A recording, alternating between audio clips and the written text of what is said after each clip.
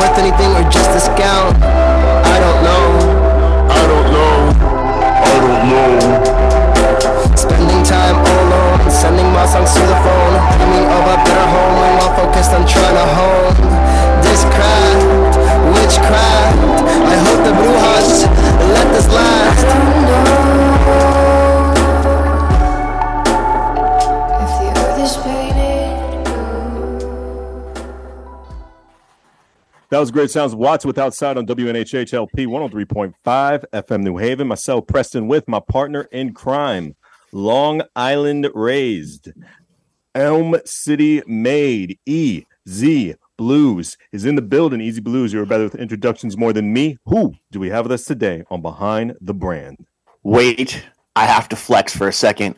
Not only am I Long Island raised, not only am I New Haven made, I would also like to say I am a two-time nominee for the New England Music Awards, Best Punk Act. And I'm actually going to put that link in the Facebook thing so you can vote on that, because votes end on Sunday, and I want to win a trophy.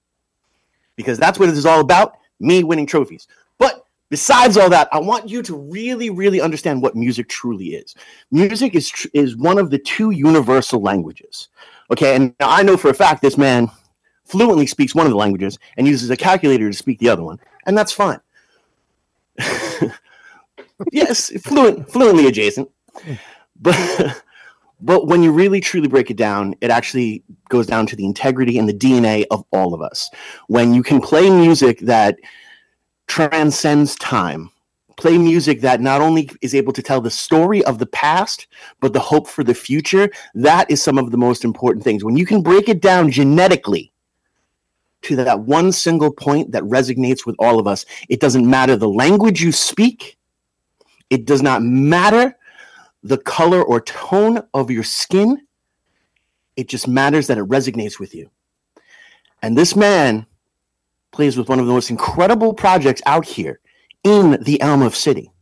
And whether you see him walking, showing up to shows with the Sir Stephen of Rogers by P, or you see him behind the kit, or randomly you sit at the Westville Bowl and you see him standing behind a camera and watching the incredibleness that shows up on the screen. This man is everywhere and always will be one of the most incredible human beings I've ever had a wonderful conversation on a deck of the House of State. I want you to put your hands together, not if you're driving. If you're driving, please keep your hands at 10 and 2 so we don't need any accidents.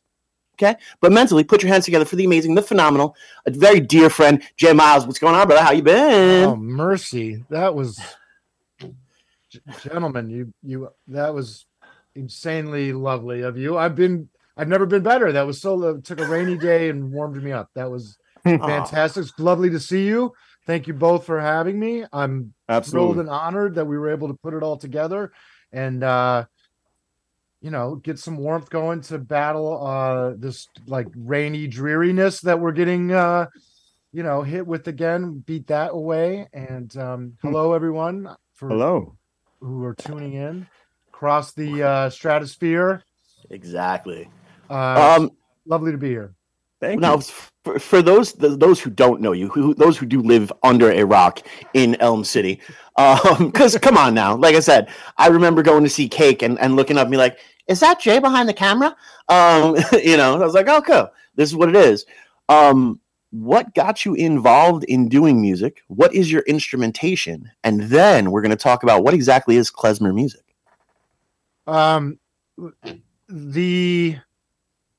My entry into music was piano and sort of, I played cornet for like 2 weeks in elementary school band, which I thought was dope because of Sergeant Pepper, and he played a cornet, and I was like, oh, cool. But I was, I don't know, fourth grade, so that didn't last. And then I took piano for 2 or 3 years. And I think half the reason I stuck with it for 3 years was because my piano teacher had like the first Atari. And that was like, so it wasn't that I was like practicing nearly enough. Right. I was just trying to get to her house. My sister and I would, my sister would go first or I would go first. And it was all about like sitting in her living room with like her kids like playing Atari. But somehow I think I got just enough theory and I know the difference between a quarter note and a half note, and that is what you need to be able to be a drummer. Right. Sorry, that was my first drummer joke of the day.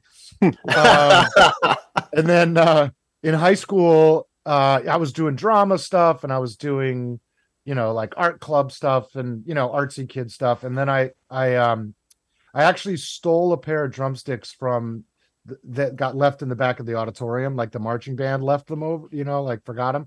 And I went home and I didn't have a drum kit, so I put 5 different thicknesses of hardcover books on the floor of my room, and I played to the radio until I broke through the covers of the books. And my mom was like, if you got a job, you could buy a drum kit. And I did. I bought a really crappy like starter thing, and I broke through that, and then it just kind of steamrolled from there. I took a couple of lessons before I really had the discipline to benefit from them. But there were a couple of like heady sort of things I learned, and some theory things and some sight reading things. And then I just, like all of us, I just kept playing in bands and, doing covers, and then eventually writing stuff. And then, got invited to join this klezmer orchestra here in New Haven many years later. And here we are. So for those who don't know, what exactly is klezmer music? I know what it is because I've seen you guys perform a whole bunch of times. I've been at the door clapping and dancing and, doing all that fun little stuff. But there are some people who are like, what is that? And if we spelt it, they'd be like, I don't get that. Please let the peoples know. I love that you prefaced all of this with like organic DNA, genetic kind of umbrella, because that's really the right lens. So simply put, it's Jewish party music, right? And you kind of know it. Hava Nagila, you've heard it. Maybe you've been to a wedding or a bat mitzvah, they play it, or it's snuck in somewhere in a cartoon that you remember, or a movie. The other gateway drug to klezmer is always Fiddler on the Roof. That's another tie-in. And it's true. You respond to it in a way, you move to it, you clap to it in a particular way, the same way you respond to traditional Irish music a certain way, the same way you respond to country or jazz a certain way. It just gets into your bones a certain way. And that's part of the joy of it. The sort of deeper answer maybe is that it's Jewish folk music is a way to think about it. So if you put yourself in Eastern Europe or some of the Baltic nations, some of those areas in the 1800s, the Jewish life was sort of village based. We use the word shtetl a lot to talk about sort of those communities. And these klezmorim, these musicians would travel in so if you could picture, your friends, somebody's got a guitar, somebody finds a snare drum, somebody's got a sax or a trumpet or whatever, and you just got in the van, and instead of playing, VFW halls and punk rock shows and festivals, you just kind of drove around until you figured out when somebody was getting married, right, or having a party, or there was a community event of some kind, and you'd sort of show up and be like, we can play, and you've got, just like in Irish or American folk or bluegrass or jazz, you've got kind of standards in klezmer that any group of klezmorim would know. Sometimes they'd have little different versions. Maybe they had been hanging out with gypsies the month before, and they picked up some of their licks, right. So it was things were borrowed, shared, traded, in this really interesting dynamic way. And then you saw this huge exodus to the States, and a lot of that music came over directly intact. And we have some of those early recordings that our band, we literally have the charts, or we have like those really muddy early recordings to try to emulate and sort of preserve in our way, right, to play in our way. And other forms of it are a little more fluid. We don't have a recording, or we have a couple different versions of a chart. Some of it also found its way into vaudeville and other early American theatrical traditions, and then all the way up through jazz and big band composers and some of the key band leaders and instrumentalists, songwriters, all the big names, borrowed certain little elements in the klezmer language. And so we have a familiarity, I think, right, in the States with some of the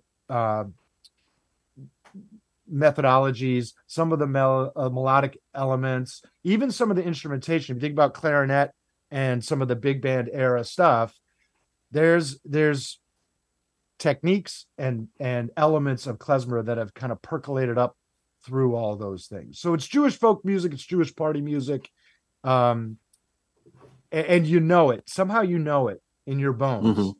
You know, you come to one of our shows and you'll dial it in. You'll know. Well, for those who don't know, I will honestly say, I've never wanted to dance so hard at music. That probably was the most depressing words I've ever heard in my entire life. Oh, you got it. Yeah. You know, it was absolutely amazing. I'm throwing my hands up, and we're like, we're all gonna die. You know, it's like awesome. But on top of that, and what I think is the most incredible thing is we call it, Jewish folk music, and because us here in America, we are very egotistical, and we think that we've invented everything and that everything has started here. And no, music came around way before there was ever a 1776. I promise. This I promise you. But I do love that fact that, and especially right now, I think with the music industry being on such shaky ground that it is, as per more artists can release things and get that global distribution through the internet and all that. We don't necessarily need the labels anymore as much as we did before. We're starting to see this rebirth of folk music, whether you have, Alexandra and the Burnett's, who are also nominated for a New England Music Award. You can vote for them as well when you vote for Shane Penguin. But, see, or you see some of like Troll 2 that have more of that folk punk or folk punk dad, and even Chesky coming through with, taking that traditional aspect and then adding hip hop to it as well. It all breaks back down to just, this is the community we're talking about. This is the community we bond with. This is the community that represents us. And this is the community that we're going to throw our hands up and dance around in a circle in. Now, did you get drawn to it because of your faith, or did you get drawn to it because of the pull that it has on your DNA? Wow. That's awesome. That's an awesome question. I got drawn to it because I got invited to come sit in, and they were looking for a drummer. I should point out, by the way, that it's a the New Haven Capella is a community-based deal. So if you want to come play, come play. Get in touch with us and come play. We'll throw you the music. You will stumble through it awkwardly, the way I did in my first few rehearsals and a couple of shows, and I have a couple of funny stories about that. We'll get there. We welcome all levels. We welcome all ages. We welcome all backgrounds. We have members from 8 to 80 of just about every orientation, ethnicity. I mean, we're all here for the music, right? So I showed up just because I thought it was cool that I got invited by a friend to come check this thing out. I knew a couple of the other people in the band, and then it turned, I think, I remember walking away from the first rehearsal, and a couple of the tunes were really foreign, and I really had to kind of rethink a little bit about the way my pocket needed to sit and some of those kind of things. But others, I walked away going, I know this music. I don't know how, but I know it. I know the changes. I know what it's building towards. I know what it's trying to say. And so there was something that clicked. And if anything, it's reinvigorated my faith and my Jewishness and my cultural identity and my pride. in of place and pride of people, and my curiosity for history and for my own family and for the Jewish people in general. It's sort of fulfilled that in a way, spiritually, socially, psychologically, right? The Jewish tradition includes we blow the shofar. We just had New Year's, and there's a musical element in the way services flow, ebb and flow, and it's woven into the practice, as well as the non-liturgical parts. Right. The way the music is part of the fabric of a wedding or a bat mitzvah. When you're lifting the chairs and you're, you know what I mean, and you're clapping and you're in the circle, it's almost like dervish dancing. It's the way bluegrass and Irish traditions are melded into religion and community and spirituality. You know what I mean? Organically, it's music of the people, and that, bringing that to audiences, young and old, new and old audiences, is it's a blessing. Right? Well, I don't know if I answered. No. Not only did you answer the question, but high five on how wonderful that question was answered. So, bam, there we go. But on top of that, what I really love about what you're talking about here is, how it is intertwined in who we are and what we do. We say it on the show all the time. Those who are going for being an artist, you need to steal like an artist. And you mentioned it. We were hanging out with a couple of the gypsies, so we got a little bit of these extra chords in here, and then all of a sudden Jimi Hendrix came down, and now we've got a major 9th, 7th chord that's slightly augmented, and you can grow and you can build. But it is the coolest thing in the world to show up to one of your guys' events, and first of all, see like 900 chairs on the stage. Like, let's be real. You guys have been on the State House, and we've had to take people off. Like, you're set up on the stairs. You're on the stairs, sir. You're going to sit on the stairs, and you're going to be okay. And that's yes, I am on WNHH LP 103.5 FM New Haven. Myself, Preston, with my partner in crime, Long Island Rays, Elm City Made Easy Blues. We got the great Jay Miles on behind the brand. Go ahead, Easy. That was spectacular. I just have to say that they're not paying you enough. Yeah, for real. They're not paying you enough. But no, so to see also the spectrum, to see that, there's some times where you have, I think the youngest I've seen is like a 12-year-old, playing violin right next to someone who's been playing violin for 3 or 4 times their age, not been on this planet for, but has been playing the instrument for 3 or 4 times that person's age. It's a glorious thing. And it is such a beautiful community. I know you guys all, you guys eat together, like beforehand and things. So it has that celebrational aspect of it. How do you manage not necessarily knowing, because there's a whole bunch of musicians who are like, wait a second, people who just show up. I'm not going to know exactly how many people are going to be here at one time. I don't want to do that. That's terrifying. Can you tell somebody how they can deal with a situation like that? So, you know what? I think if I'm being totally transparent, there's been a couple of gigs where, I brought my mom before she passed. She came up. We played a festival, and we had 0 brass, like no horn. It was like August. Everybody was on vacation, and it was like, this is kind of what we sound like today, And then there's other times where you kind of you just dive into it, right? Mm-hmm. Like a jazz player might approach a session. Okay. You know what? Like there's only one violin today. Well, you know what? Like get ready, because you're going to, we're going to lean into that a little bit. Or there's, 2 drummers show up. Okay. Who's taking which tune? Maybe I'll just play tambourine. You know what I mean? 472 saxophone players show up.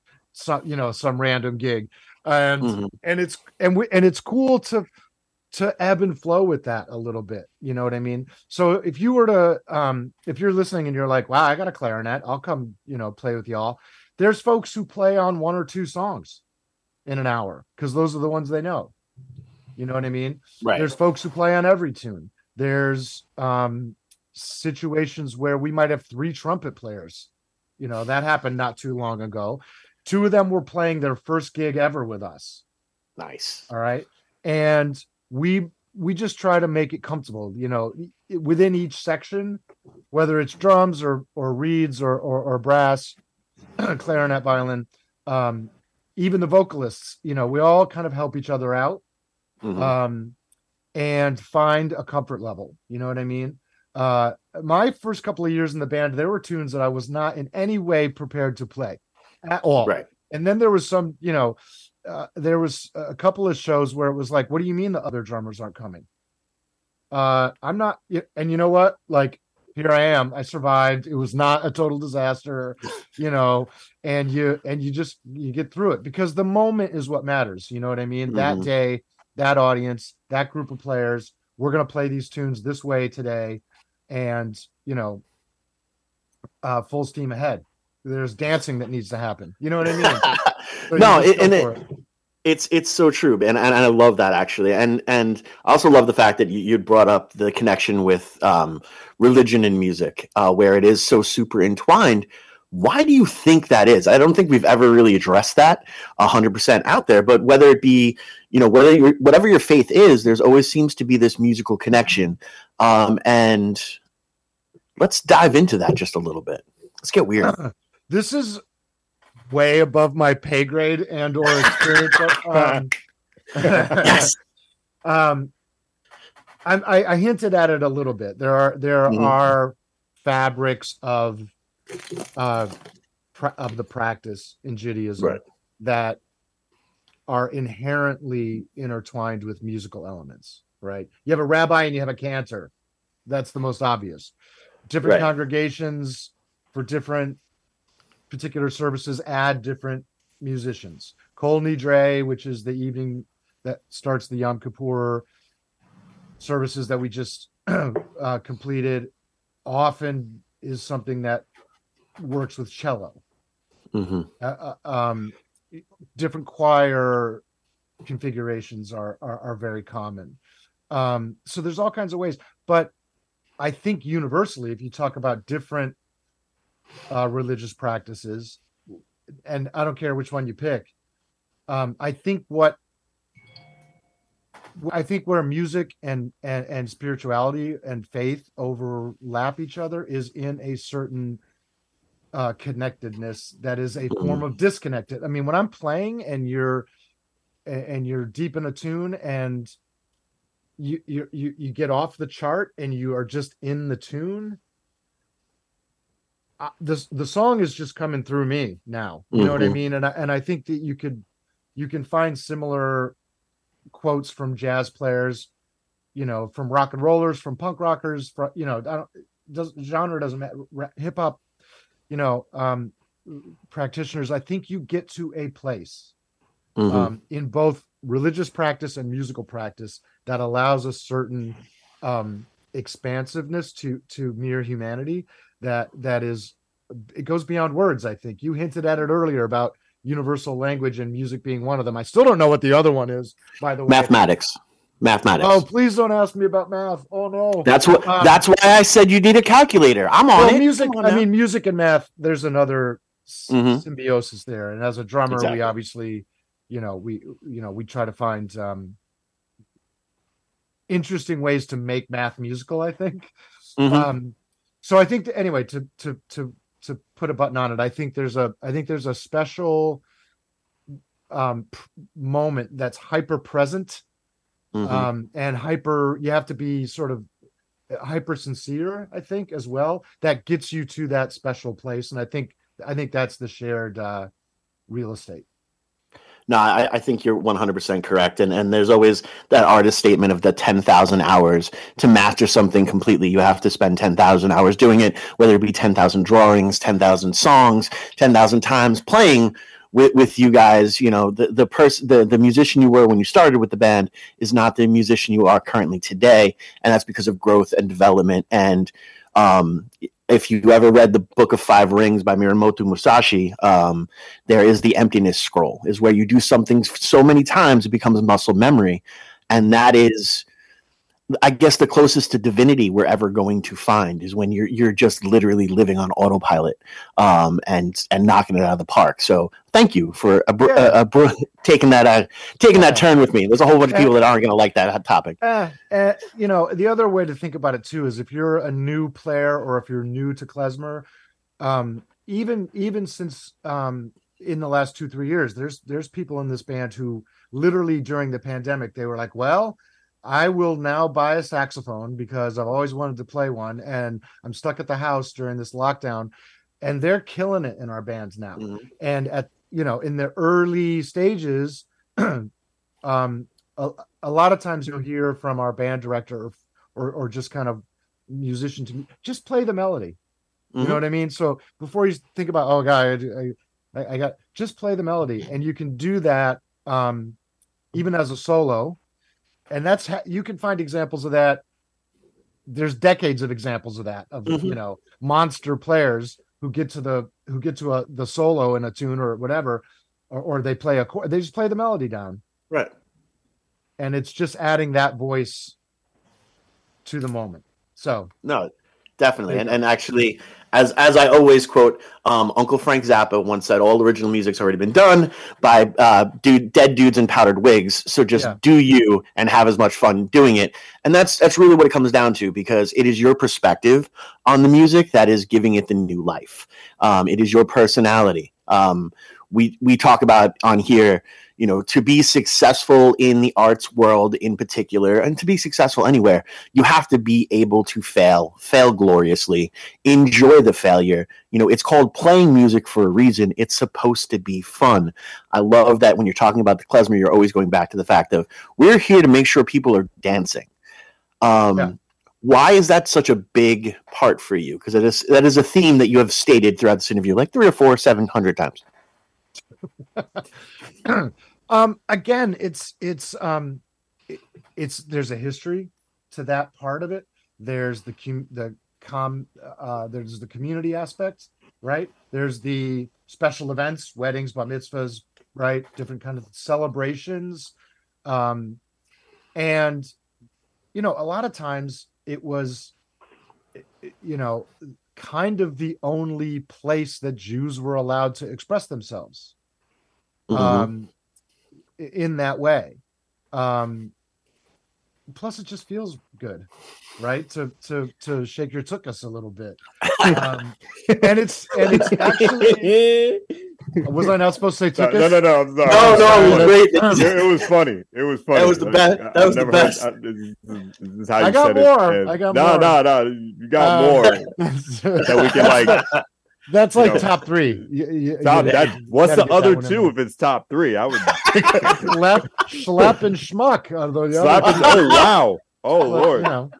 We hit all three. So don't be a schmuck and schlep yourself over and come shake your tuchus. That's how you put that on. I like that. Yo, let's go. Now, we've spent a good portion of this interview talking about what you do musically, but what you do professionally as well. Oh, good. You are an incredible videographer. If people are looking to hire your services and different things like that, what got you into making video? There's a whole nother art form.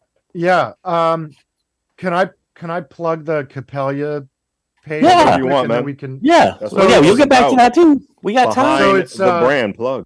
Go ahead. So it's new Haven Capella, and you, right? It's super Jewy. That prevents copyright. I like the name. It really does. So that's when you go to the website, when you go to our Facebook page, spell it NU. Mm-hmm. It's very hip and cool.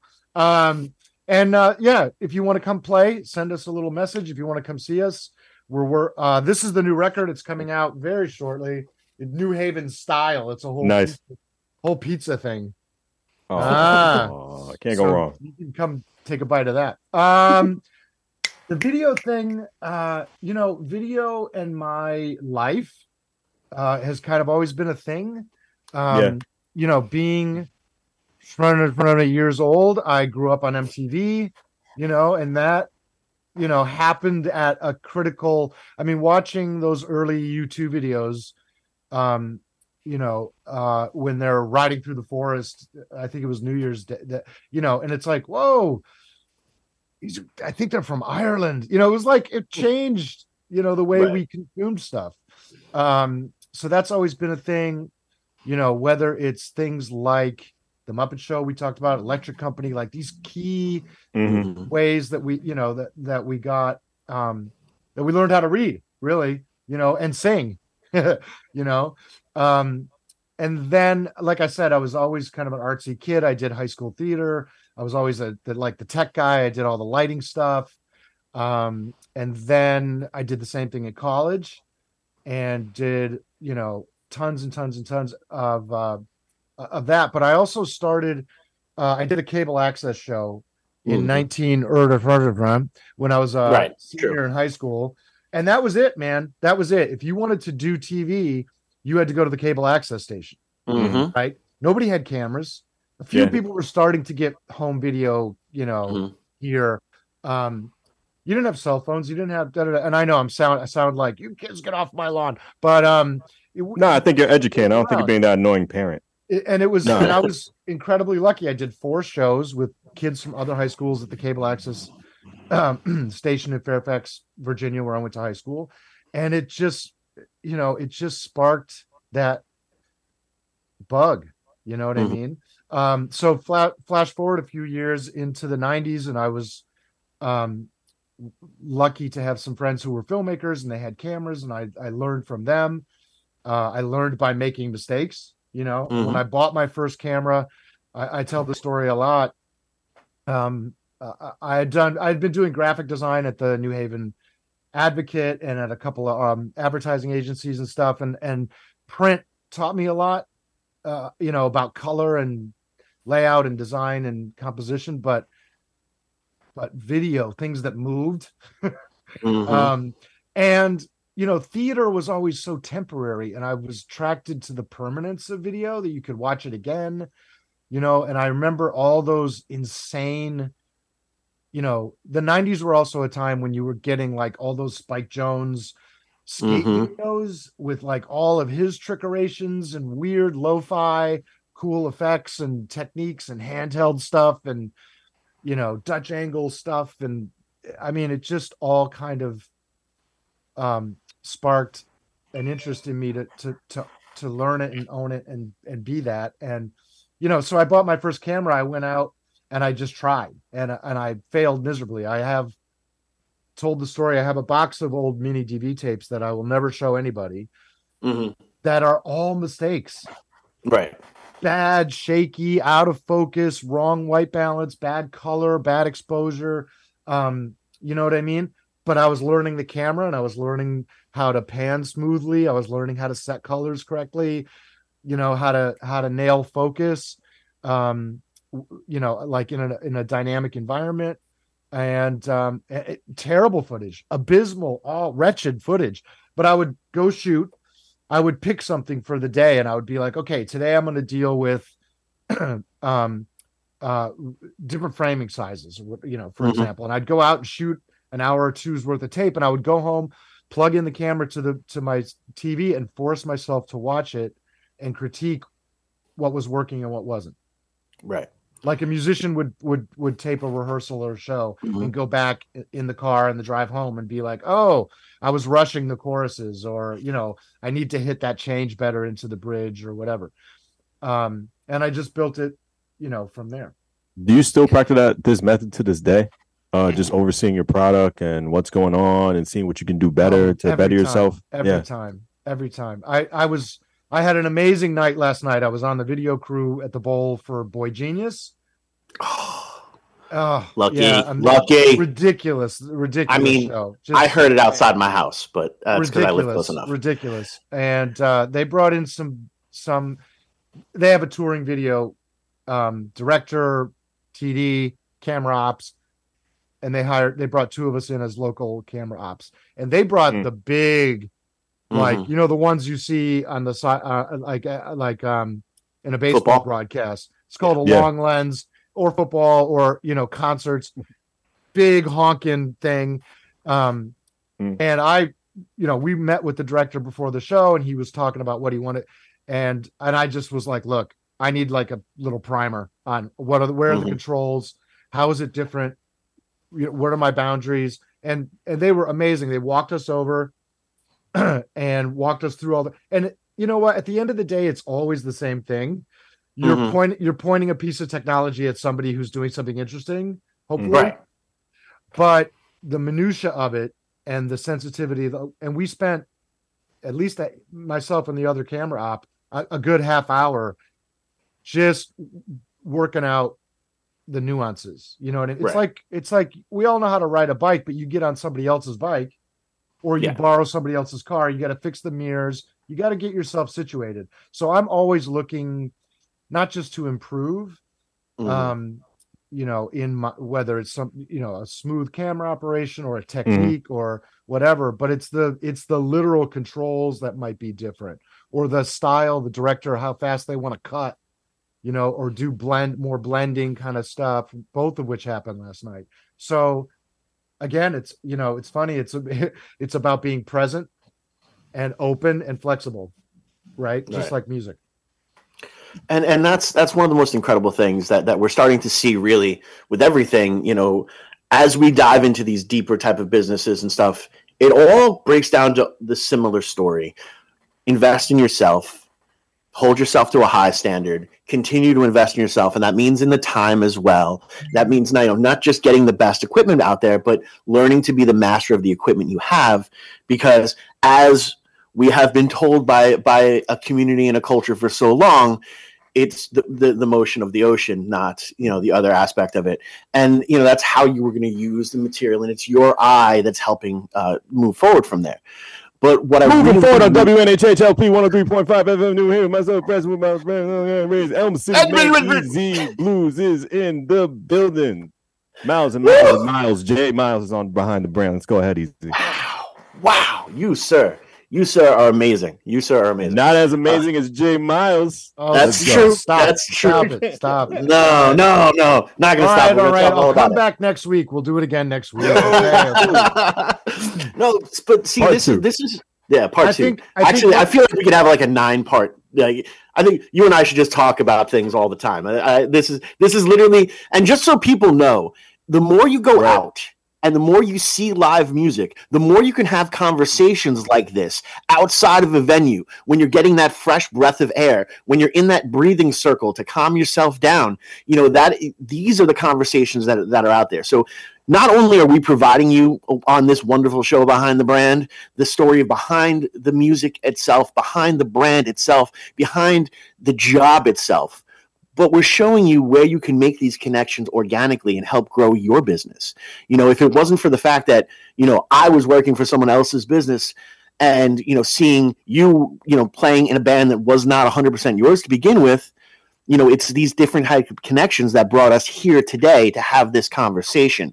So it is so super, super important. Go out and experience life. Virtual reality is fun. Actual reality is terrifying.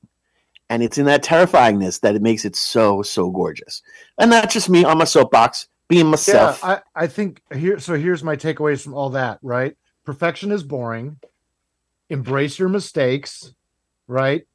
And get out of your comfort zone, right? Go towards what you're afraid of. That's usually where you'll find love.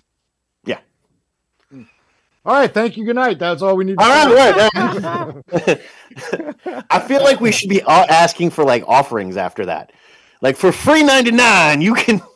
I thought you meant offerings, like, because we just had high holidays. I thought you meant like, and then you take the blood of the bull and you sprinkle it. Oh no! I was talking about giving us money. My mistake. I was talking about money. That's fine. That's fine. I mean, again, we only have our perspectives. Yeah. We don't want the blood of the bull. But if we started those kind of offerings, you'd see your viewership go way up or way down. I don't know which. It's fine. It's fine. We like a roller coaster, and that's fine as long as they're organic, because we don't pay for views. Yeah. But as you continue to evolve on, you're also now a mentor when it comes down to not only the music itself and dealing with this incredible project, but also, I've seen you on many different occasions coming in and helping younger videographers come through. How did you become a mentor? And why would you do that? Young people are so silly. My therapist would want me to mention that both of my parents were teachers. Oh, okay. Yes. So we tick that box. I think that's part of it. And I think, again, I think as I get a little older and some may argue with this, as I get a little wiser, and I think about that high school experience and the people at that cable access station that like dealt with all my dumb questions back. You know what I mean? The people who brought me up when I was learning, the people who took me aside and said, because some of my early stuff, it was like, look, I made a thing. And, and I was unable to really look at like what wasn't working about it. I did some early comedy in grad school. I did some comedy sketch stuff. And I showed it to some people when I got out to LA, and they were like, thank you for sharing this. Don't ever show this to anyone ever again. Right. And you get to that point, I think, again, it's about being honest with your own work and looking at it and going, oh, I thought I was so smart and clever. And it's like, I can be smart and clever, but I have to polish this. I have to get rid of that. Boring part is that the machinations of working video freelance, like a lot of things, means you end up teaching. Right. There's ebbs and flows to the work. And I was very lucky. And I started adjuncting, and then I taught video at East Haven High School for 11 years and was given kind of a free rein to build the curriculum based on my professional experiences. And I had a lot of good results with, I still hire former students of mine to come work with me on shoots to this day. And I found that I really enjoyed it. And I like being able to kind of, it's like you pass along tradition. I mean, we've been talking about that all this whole hour too, right? Mm-hmm. That's what this music does. And that's what I think you do in the arts, and you steal things too. You don't think for a second, I wasn't looking at what that tour last night, the Boy Genius people had on their screens. Mm-hmm. They did, a bunch of you were at the show. You know what I'm talking about. There was some amazing visual work. The gears are already spinning on how I can use some of those influences the same way I've emulated my favorite drummers. So it's one thing to steal that and increase or improve or influence the aesthetics in my work, but it's also about like bringing up somebody else and giving them a voice, right? That's equally important to me. I may not have a professional experience where I could employ those exact techniques, but I'd love to find somebody who can. And I enjoy that dialogue. I enjoy learning from people I'm teaching as much as teaching them. I think it's, you want to know something, and we've loved and learned so much from you today, and just want to thank you for that. But unfortunately, the producers are starting to pull the Apollo curtain upon us, and our time is over. So we have 3 hours left, everybody. But to be honest with you, this has been absolutely amazing. But we want to give this time to you. Go ahead, show that wonderful album cover work again. Tell people how they can get in touch with you, whether it be to hire you for the video stuff or to hire the band to play, to purchase the band. How can they support you? You can come join this band. So New Haven Capella, New Haven Kapeye. Leye, Capella. Right. Here, it looks like that. Oh my God, you're not gonna be able to see it. That's Kapeye, which means band.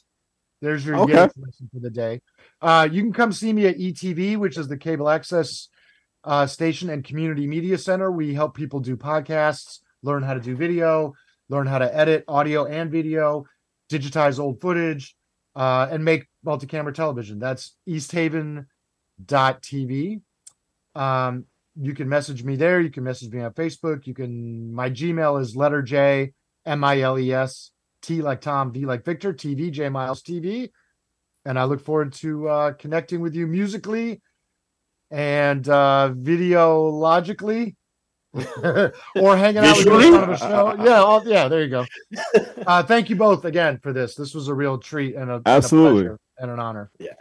It is an honor and a privilege to have you, man. You know how much I love and respect you, and anytime we get the chance to hang out, especially, but it's like I said, I love and respect you light years, and thank you so much. This was a great time. I'm going to listen back to this interview like 19 times, just so you know.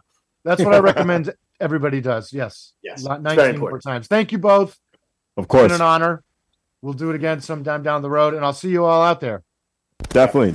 Jay, thank you so much. We're going to play your music right here on WNHH LP. Shake your tuchus. 103.5. Shake your tuchus on Behind the Brand. Myself, Preston, and my partner in crime, Long Island Raised, Elm City Made, EZ Bluez. Let's go. Thank you, Jay. Thanks, everybody.